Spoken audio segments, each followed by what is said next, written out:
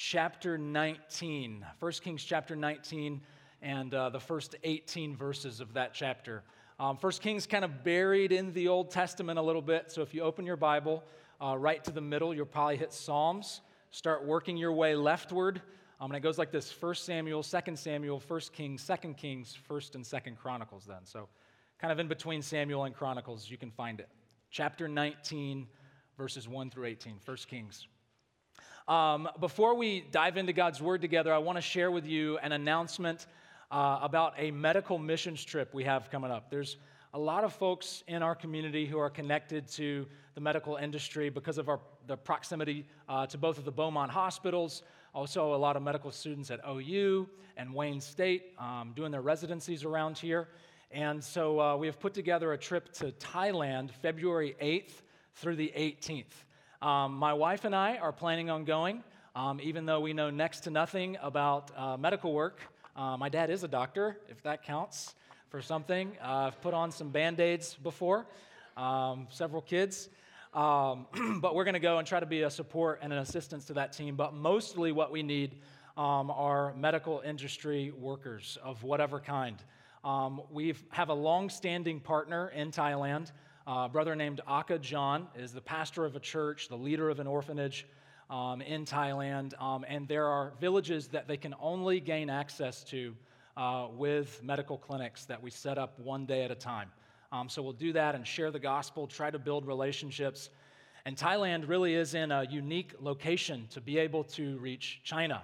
The Aka people, who John is reaching, also have several million of them in China. So if we can reach the Aka people in Thailand, there's a bridge into what is mostly a closed country, that is the People's Republic of China. So this is a really strategic partnership. We want to try to pour into these people, help expand their ministry for the sake of the gospel to every tribe, tongue, nation on earth. So it may seem like a long way away, February 8th through 18th, but it's a big trip. We also have a lot of money to raise as well, so we want to do that really intentionally. So if you are a medical worker, please reach out to me. If you know Meg, touch base with Meg. Also, Megan Moore is a member here, a resident at OU, or a medical student at OU, and she's planning on going as well. So hopefully it'll be a really great team. But thanks for taking that announcement. All right, 1 Kings chapter 19, verses 1 through 18. You know, these are just 18 verses buried right in the middle of the Old Testament, so I sort of want to zoom out before we get into the particulars of Elijah's life and everything going on there. I sort of want to zoom out and help us see the bigger picture of the Old Testament. You guys remember last week I had a Microsoft Paint created slide for you, but I've updated it and a couple of new features as well. So you can see this one here. Oh yeah, very impressive. This will help us zoom in. There should be a "You Are Here" button on this timeline, but I'm gonna try to lead us up there. So in the beginning, God created the heavens and the earth, and very soon his creation was infected by sin. Genesis 1 through 3. But then God graciously has not finished his work in the world, and so he gives promises in Genesis chapter 12 to a man named Abram, who eventually is renamed to Abraham. God gives promises to Abraham. He says, Abraham, I'm going to bless the world through you. The world is cursed because of sin, but I'm going to reverse the curse and bless all peoples through you and your descendants. So Abraham has Isaac. Isaac has Jacob. Jacob, holy moly, has 12 sons. And those 12 sons, by the end of the book of Genesis, start to multiply themselves so that by the beginning of the second book of the Bible, there are hundreds of thousands of Abraham's descendants. And they've migrated to the country that still exists today, Egypt. They're eventually brought into slavery in Egypt. But God raises up a man named Moses, and God leads his people out of Egypt through Moses' leadership in this really well-known event called the Exodus. If you don't have time to read about it, there's a Disney movie called The Prince of Egypt. That will catch you up to speed. It's on Disney+. I'm just kidding, read the Bible. After he leads them out of Egypt, starts to take them back to the promised land, God gives his law to his people through Moses. You remember the Ten Commandments and the Mosaic covenant, the Mosaic code. This was meant to form the way that God's people lived and to inform the way that God's people worshiped. But eventually, God's people don't just want his law. God's people don't just want to be a people. They want to be a kingdom. And they want a man to sit on the throne amongst them. And so they ask for one. God gives them one. Saul is the first king over Israel. He's sort of a false start. He's dethroned. And then God raises up the shepherd boy, David. And David is anointed over Israel as its king. He's given promises in 2 Samuel chapter 7, and then the Davidic throne, the Davidic monarchy begins going forward from there. You have his son, Solomon, who takes the throne after him, and then you have David's grandson, Rehoboam, who takes the throne after him. And it's under King Rehoboam, somebody corrected it for me. Will, you're the man. It said kingdom divided under Solomon last service, but he changed it to Rehoboam. Man, that is service. Look at that. So this is correct. The kingdom is divided under Rehoboam. It only takes 3 generations of kings, and God's people are divided, north and south. There's a northern kingdom that keeps the name Israel, and there's a southern kingdom that takes the name Judah, because that's where the tribe of Judah was, and that's where Jerusalem, the capital city, was in Judah. So they go by Judah. So it can be kind of confusing. Sometimes in the Old Testament, when it's referring to Israel, it's referring to that northern kingdom. Sometimes in the Old Testament, it's referring to all of God's people. So you just have to read the context to know.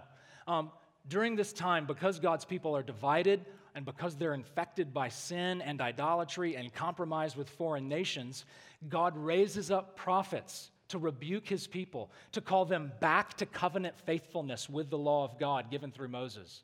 These prophets are men like Hosea, Amos, and Jonah, who ministered in the northern kingdom, and also the big guys, Isaiah, Jeremiah, and Ezekiel, who ministered in the southern kingdom. Well, one of our guys in the northern kingdom is Elijah. He's one of the prophets God raised up to rebuke God's people, to rebuke God's king, and call them back to covenant faithfulness with the Lord. There's also some evidence that Elijah was in the southern kingdom as well. We're going to see that even in our passage today. But nevertheless, that's the brother whose life we're studying today, Elijah. It started in 1 Kings chapter 17, where Elijah just kind of appears on the scene, and he predicts a drought. He predicts a famine that is going to come upon God's people in the northern kingdom. He tells King Ahab this. And this announcement of a drought was also an announcement of judgment. This drought didn't just come out of nowhere. This drought came because of Ahab's compromise, marrying the foreign woman Jezebel. The issue with Jezebel is not that she was a foreigner. The issue with Jezebel is that she was an idolater. And Ahab wedded himself to an idolater, Jezebel, and led his people into idolatry as well. You remember the false god Baal. Well, that leads us up to a certain point within our text this morning, but I also want to set this up in another way. I wonder if you've ever heard statements like this before. I don't believe in God because there's no evidence he exists. Faith in God sounds nice, but at the end of the day, religion is irrational, and so I don't believe. Perhaps you've heard statements like this before from friends or family members, people in the media. But especially since the 16th century, roughly 500 years ago, the modern era began, at least in Europe. The modern era began with this intellectual movement called the Enlightenment. It was also referred to as the Age of Reason. And during this time, the school of philosophy known as empiricism was born. Empiricism was an effort to obtain the truth using human senses and the human senses alone. And of course, this affected the way people thought about religion. Belief in God has to be provable according to the human senses, according to empirical evidence. And so you had a lot of believers trying to prove God's existence with evidence-based arguments, and you had a lot of non-believers, many still today, saying things like, I don't believe in God because there's no evidence he exists. Religion sounds nice, but at the end of the day, it's irrational, and so I don't believe. However, the witness of Scripture is that our relationship with evidence for God is much more complicated than that. For example, no one in Jesus' life, even in his trial, no one ever accused Jesus of not actually performing miracles. Because there was way too many witnesses. There was way too much empirical, tangible evidence for Jesus' miracles for them to be denied. So the evidence was there. The evidence was everywhere that Jesus is the Christ. Jesus is the Son of God. But despite all that evidence, many did not believe, and they did not believe so intensely that they had him crucified. So this is the Bible's way of subtly showing us how twisted and darkened our hearts are by sin. Because no amount of evidence, no amount of proof is ever going to ultimately win us over to God. Historically, philosophically, scientifically, is there evidence for God? Absolutely, I think so. But our hearts are so spiritually corrupt that we can always find a way to interpret the evidence not in God's favor. Just like what happened with Jesus. There's no greater demonstration of God's presence and power than Jesus, and yet we killed him. Such is the human heart. Well, a similarly compelling demonstration of God's presence and power has just occurred in 1 Kings chapter 18. You remember, God showed up on Mount Carmel, and he proved that Baal is a false god and that the Lord is the true God. You remember there is this God contest in 1 Kings chapter 18. Elijah sets up this showdown between himself and the Lord against Baal and all his prophets. Each god has a sacrifice, and the challenge is to pray down fire from heaven to consume the sacrifice. And whichever god shows up is the winner. So Baal's prophets go first, and despite their intense devotion, despite their loud prayers, Baal does not show up. Hours go by, and Baal's sacrifice remains sitting on the altar. And then it's Elijah's turn. And with one simple prayer, the Lord responds and dramatically consumes the sacrifice with fire. And remember, during that scene on Mount Carmel, there are thousands of people witnessing this. There's the prophet Elijah who's there. There's King Ahab who's there. There's hundreds of Baal's prophets. There's thousands upon thousands of Israelites who all witnessed them. They then condemn Baal's prophets to death, and then Elijah prays again. You remember this from last week. Elijah prays 7 times, and the promised rain shows up, ending the 3.5-year drought. And there's yet another sign of God's favor and power in this rain.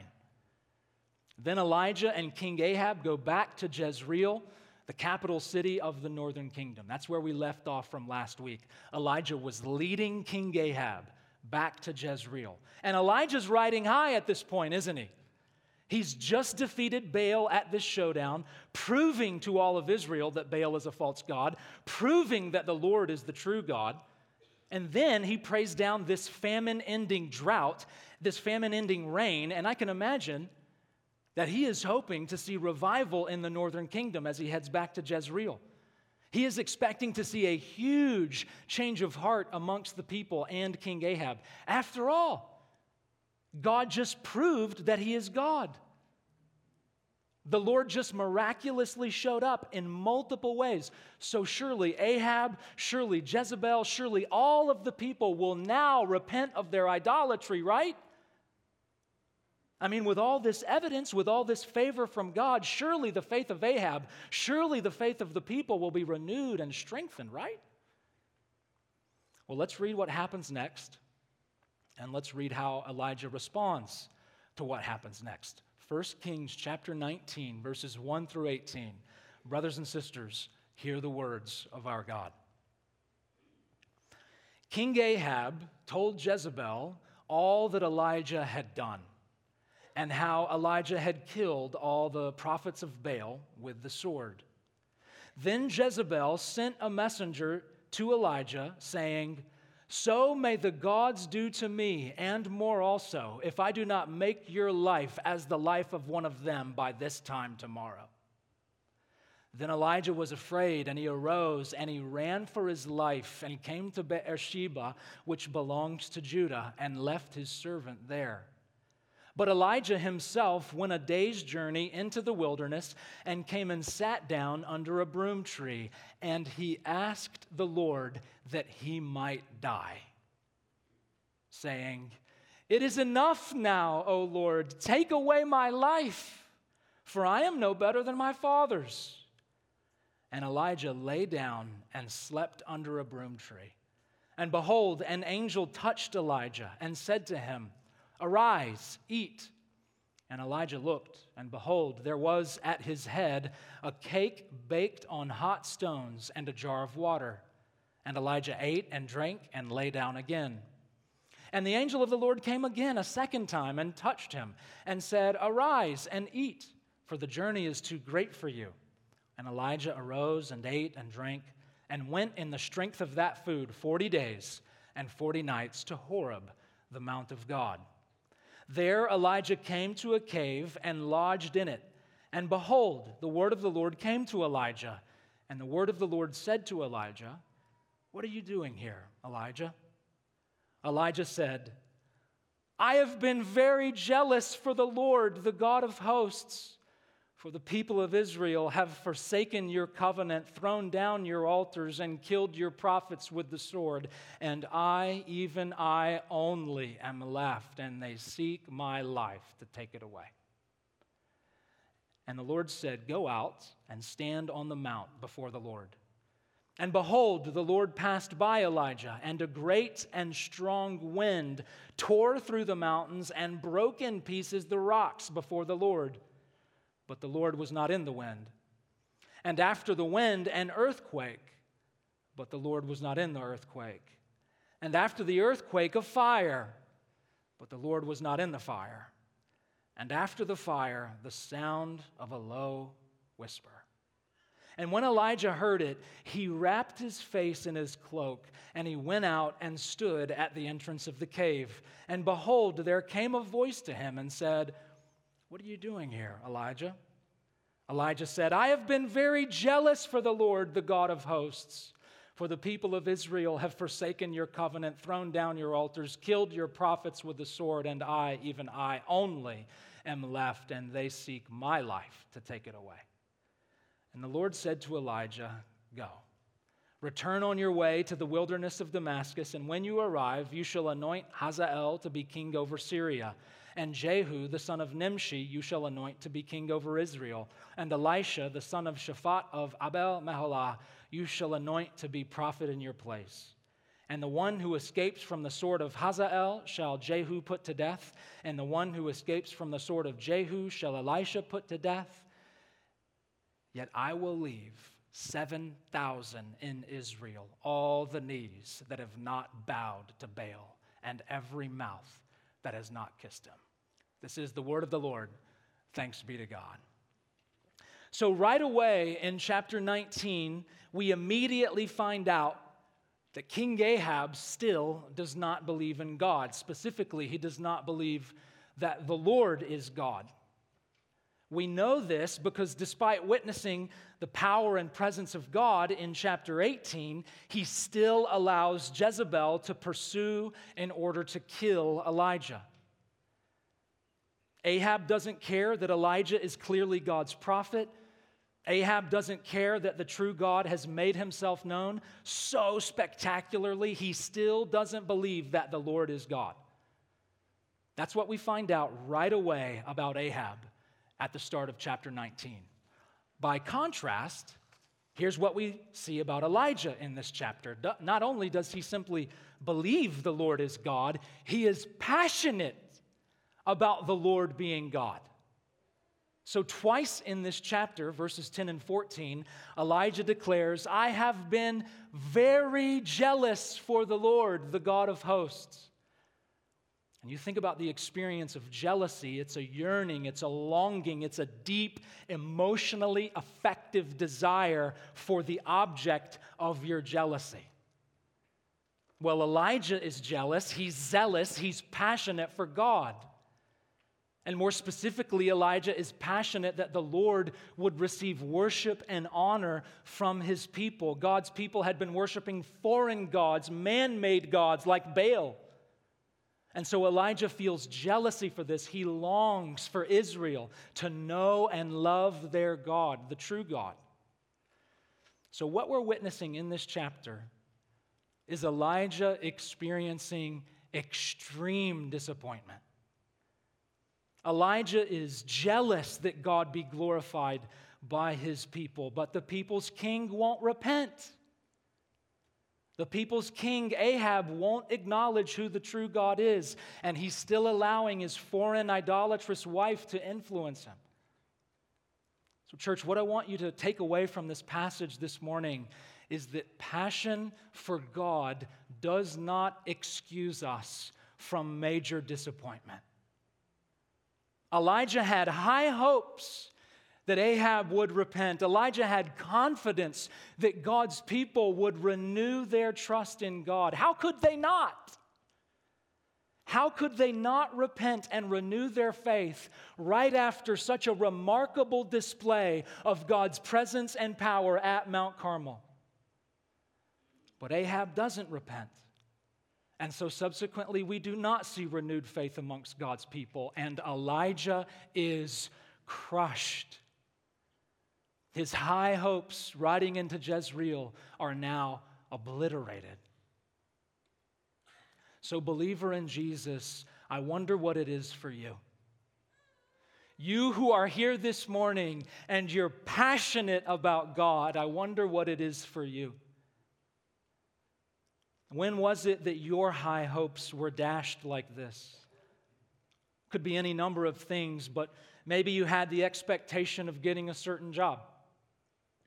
All the signs were there, the jobs were yours, interview went great, references checked out, the salary is going to finally be the financial solution you've been praying for, but the offer never came. Or maybe you had the high hope of starting a family.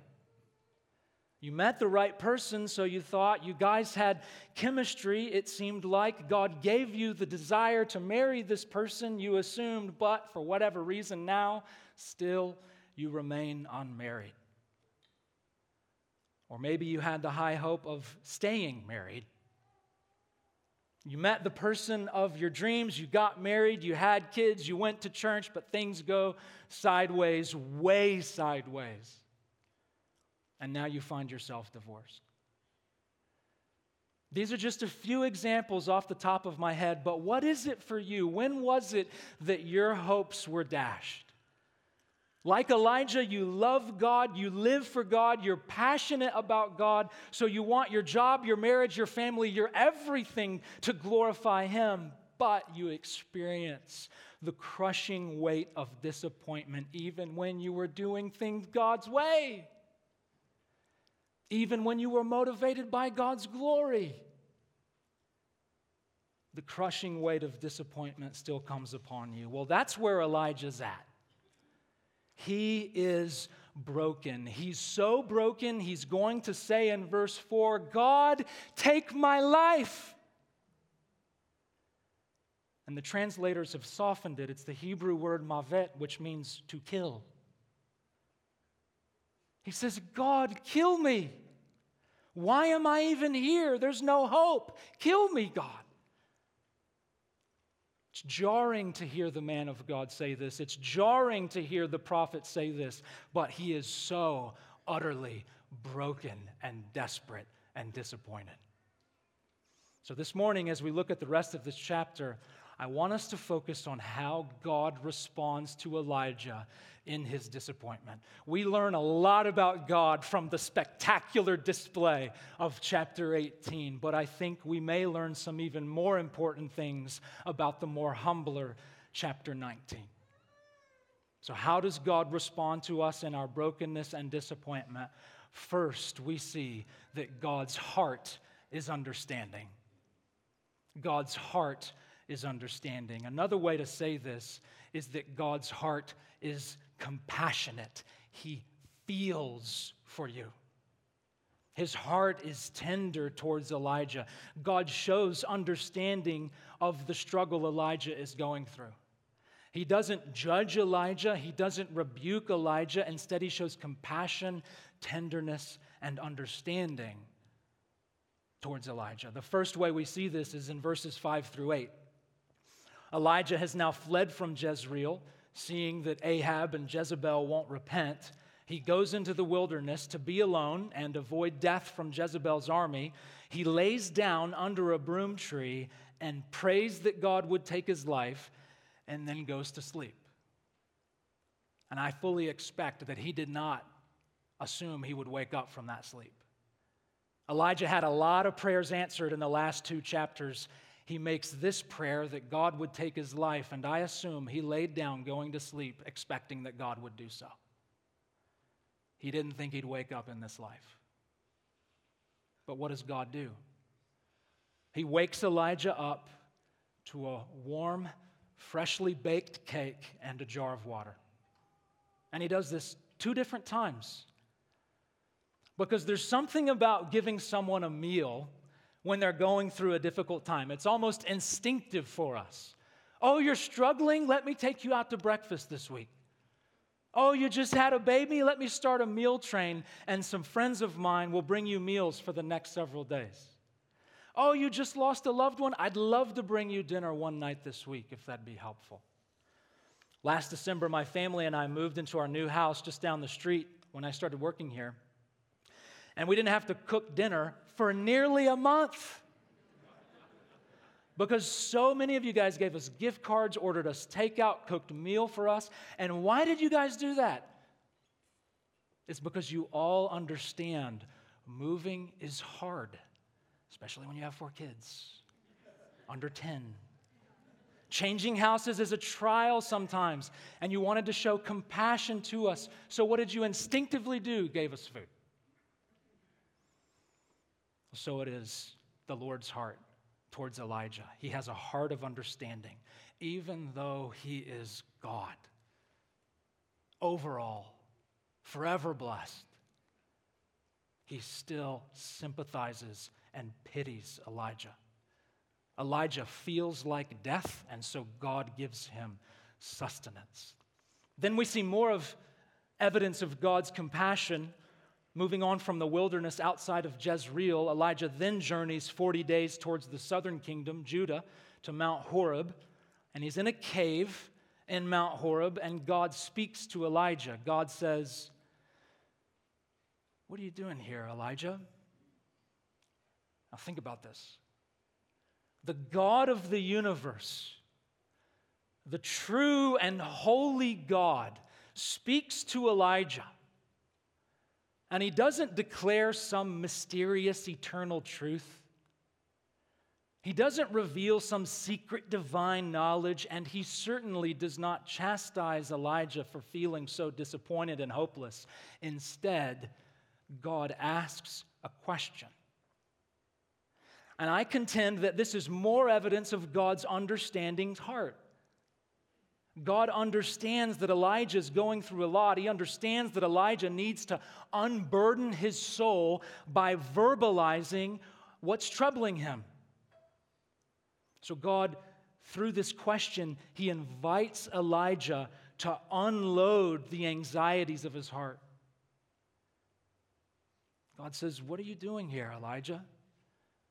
And Elijah responds, sharing his burdens. He says, "I've been very jealous for the Lord, the God of hosts. For the people of Israel forsaken your covenant. The people of Israel have thrown down your altars. The people of Israel have killed your prophets with the sword, and I, only I, am left. And now they seek to take away my life."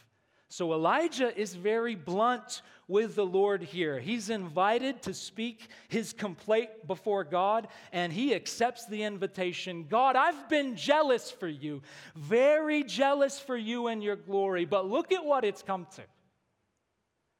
Your covenant is forsaken by your people. Your altars are desecrated by idolatry. Your prophets are killed with the sword, and I'm the only one left. So through this question, Elijah, what are you doing here? God gives Elijah the chance to transparently share exactly what's upsetting him, and Elijah takes the opportunity. God knows, God understands. Elijah needs to express his pent-up emotions to him. Have you ever been around someone and all they do is talk about themselves? It's like they have a spiritual gift of turning every conversation to somehow center on them, no matter what you're talking about. They tell you their stories, they tell you their experiences, they tell you their thoughts. It's endless. But by contrast, have you ever spent time with someone who asks you good questions about yourself? They listen to you and then they ask thoughtful questions to draw more out about you. They're interested, they're curious, they want to hear from you. Guys, this is God. He comes to Elijah in Elijah's disappointment not to share advice.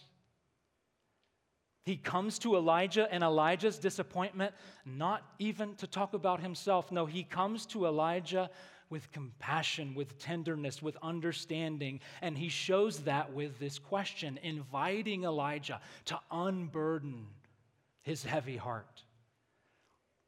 In Psalm 103, verses 13 through 14, David writes, "As a father shows compassion to his children, so the Lord shows compassion to those who fear him.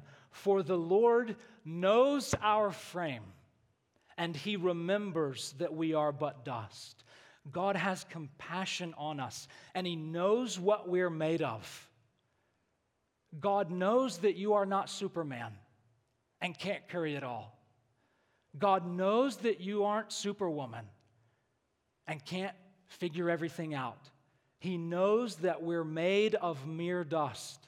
In other words, God knows that we are human.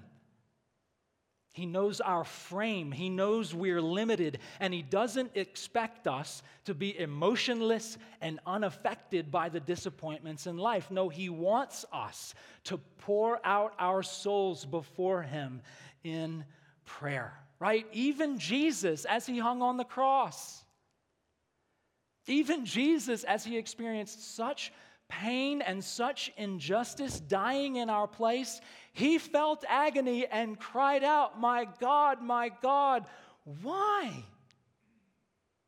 So like Jesus, like Elijah, this is the way to draw close to the Father's heart, by sharing our thoughts, sharing our feelings, sharing our frustration even. God can take it, guys. He's not afraid of what's inside of you. No matter how dark it may be, no matter how on the edge of blasphemous it may feel, God is not afraid. He can take it. He's not scared of your complaint. In fact, he invites you to verbalize the troubles of your heart.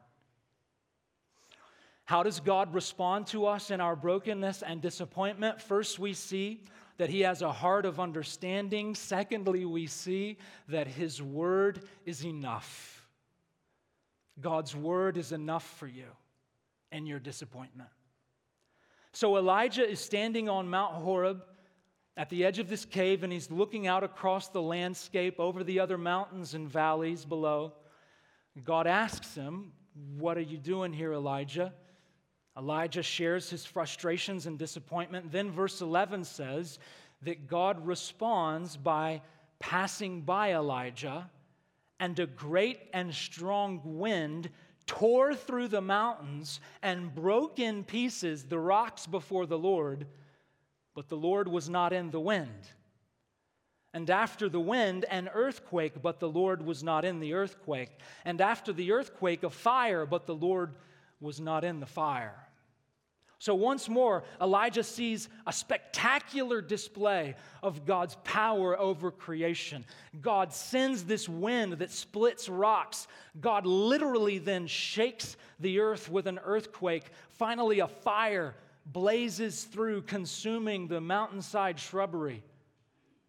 But for each one of these remarkable manifestations of God's power, the writer notes that the Lord was not in the wind. The Lord was not in the earthquake. The Lord was not in the fire. And then verse 12 says, after the fire, there was the sound of a low whisper. And the implication is that the Lord is in the whisper, the low whisper. So up until this point in Elijah's ministry, he has seen some breathtaking, dramatic things. He saw the Lord miraculously provide food for the widow. He saw the Lord raise the widow's son from the dead. He saw the Lord consume the sacrifice on Mount Carmel. He saw the Lord provide the promised rain. And now he's seeing this bizarre, spectacular display of an earthquake, of a great wind, and a blazing fire. But at the end of it all, we're told that the Lord's voice is just this still, small whisper. And this seems to be a way of communicating to Elijah that all you need is God's word. As great as it can be, God's people don't need stunning, visible, audible displays of God's word. What we just need, the one thing necessary, is God's word. Even a low whisper of God's word is enough to sustain us. So Elijah here is in the middle of this 40 days and 40 nights in the wilderness. And many of you know that Jesus is recorded to have had a similar 40-day, 40-night sojourn in the wilderness right before his ministry started. It was a time of testing. It was a time of temptation for Jesus, an experience of relying on the Father through fasting and prayer just before he launched into his ministry. And during that time, it's clear that Jesus is meditating on Deuteronomy chapter 8, verse 3, because he quotes that verse when Satan comes to tempt him. That verse reads like this: "Man shall not live by bread alone, but man shall live by every word that comes from the mouth of God." Elijah needed to know this. We need to know this. Jesus did know this. We don't necessarily need spectacular displays of God's power and presence. God gives them sometimes, and that's great, and they have their place, but ultimately, the one thing necessary, the thing we live off, is the life-giving Word of God. So I want to say this. I hope you are not here this morning listening to this sermon hoping to be entertained. I hope you are not here listening to this sermon just because this is your Sunday morning tradition. I hope that you are here, church, to eat. That's my prayer for you every week. Church, feed your people with your word. Our hearts are heavy, our souls are weary, our bodies are tired, but you give life. You, God, give nourishment through the power of your preached word. And so may you come here on Sunday morning hungry, and may you leave here on Sunday morning full. I got to say this, I don't care if you leave here Sunday morning saying, "I liked that sermon." I don't care if you leave here on Sunday morning saying, "I liked that preacher." Not that I don't care about those things. I do have a tender heart. But I know I shouldn't care if you say that, and I don't care if you say that. What I hope is that you leave here full. You ever walked out of a steak restaurant and you got to walk it off because you're just so, oh, may God give you that experience having fed on His Word Sunday mornings. My wife and I, our favorite restaurant is J. Alexander's. And I don't want to leave that time being with my wife, but I am so bloated with bread and meat and butter and whatever else. I got to walk it off.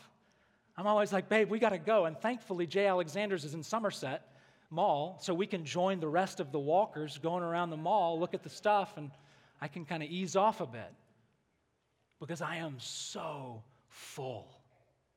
And that is my hope for you. Not that you're entertained, not that I'm trying to be boring.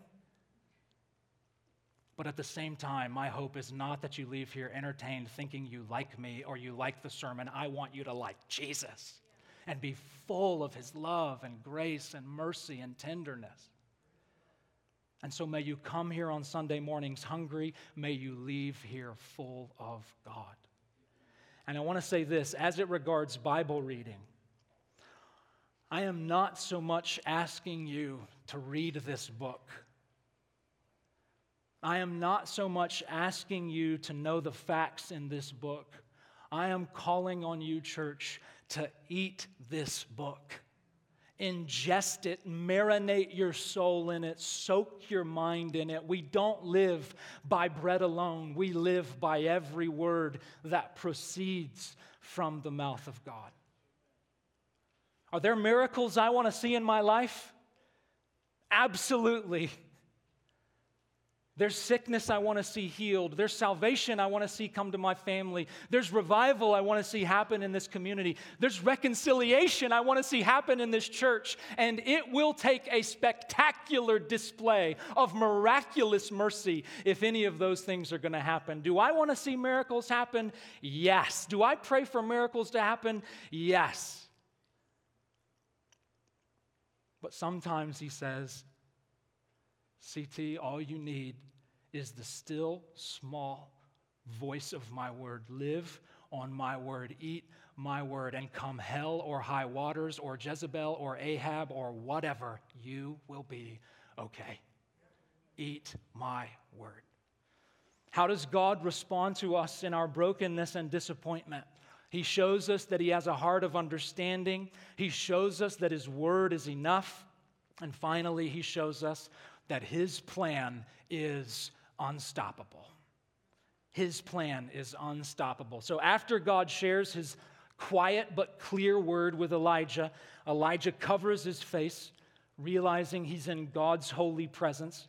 Then once more, the Lord asks Elijah, "What are you doing here?"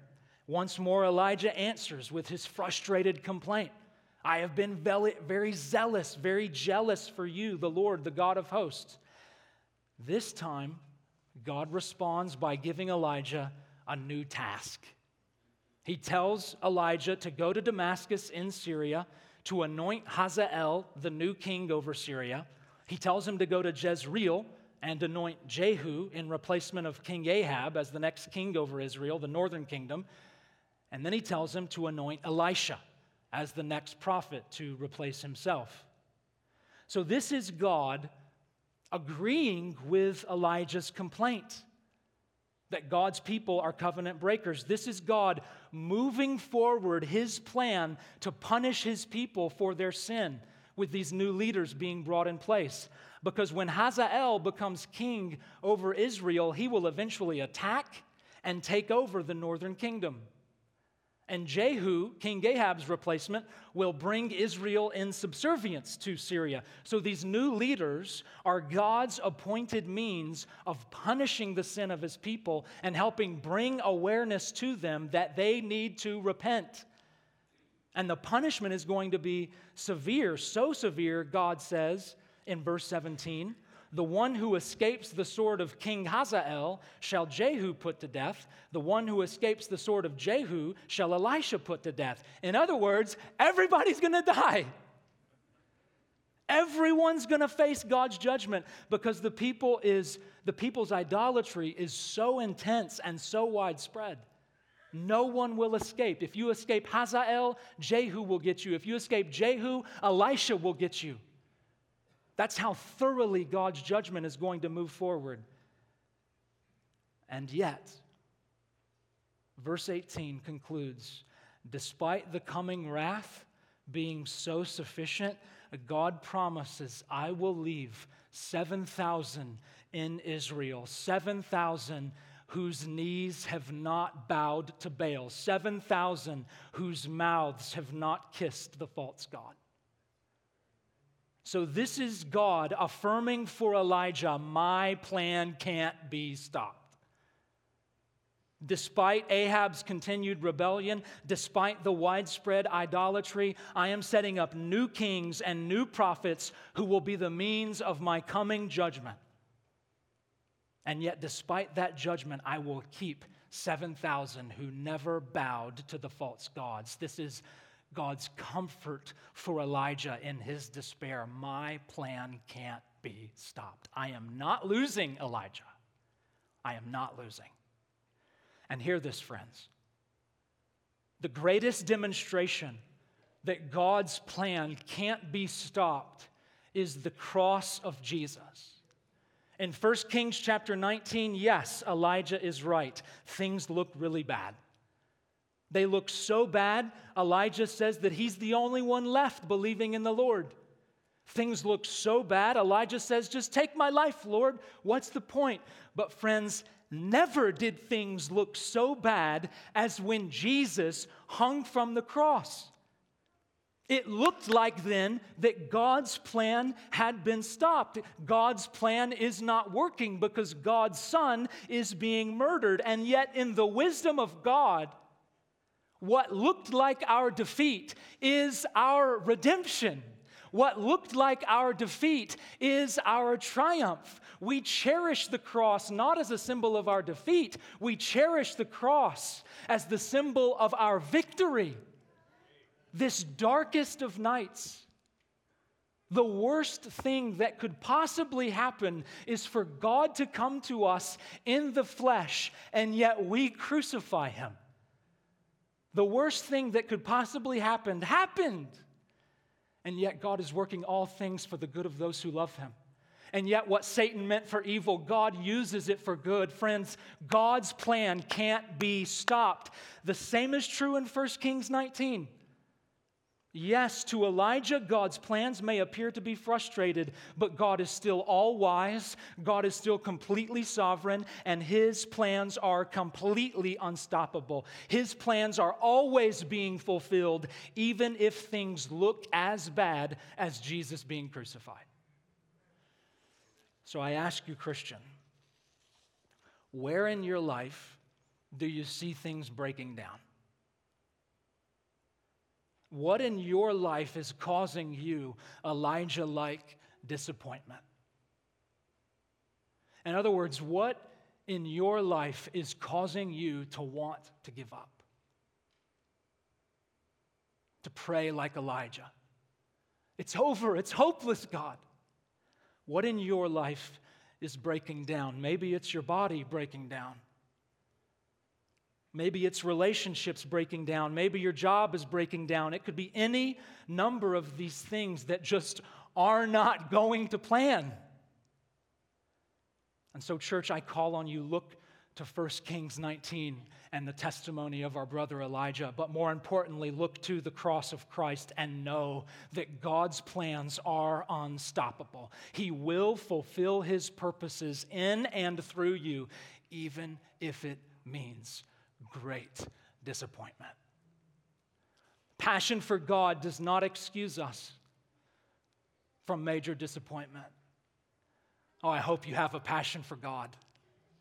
I hope there's something in you stirring that will not let you quit God. You're jealous for him. Jesus is too magnetic, too compelling. You're passionate about him. I hope you're passionate about God. But I hope you also know that passion for God does not excuse us from great disappointment. But God doesn't leave us in our disappointment. We see here he shows us tenderness, compassion, and understanding. He invites us to open the dark corners of our soul to him. And he gives us his word to feed our empty souls, to strengthen our spirits. And he assures us that no matter how bad things are, his will, his counsel, his purposes will stand forever. His plans are ever moving forward, no matter how dark the night may be that we're walking through.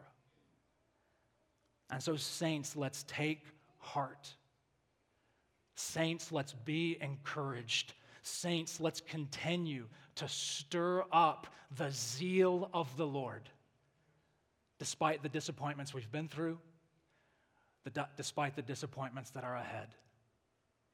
May God's word nourish us through these times of trial, and may we remember our brother and remember the cross of Christ. In the name of the Father, Son, and Holy Spirit, amen. Amen. Church, let's stand as we respond to God's word together. Have a moment of silent reflection, and then I'll lead us in prayer.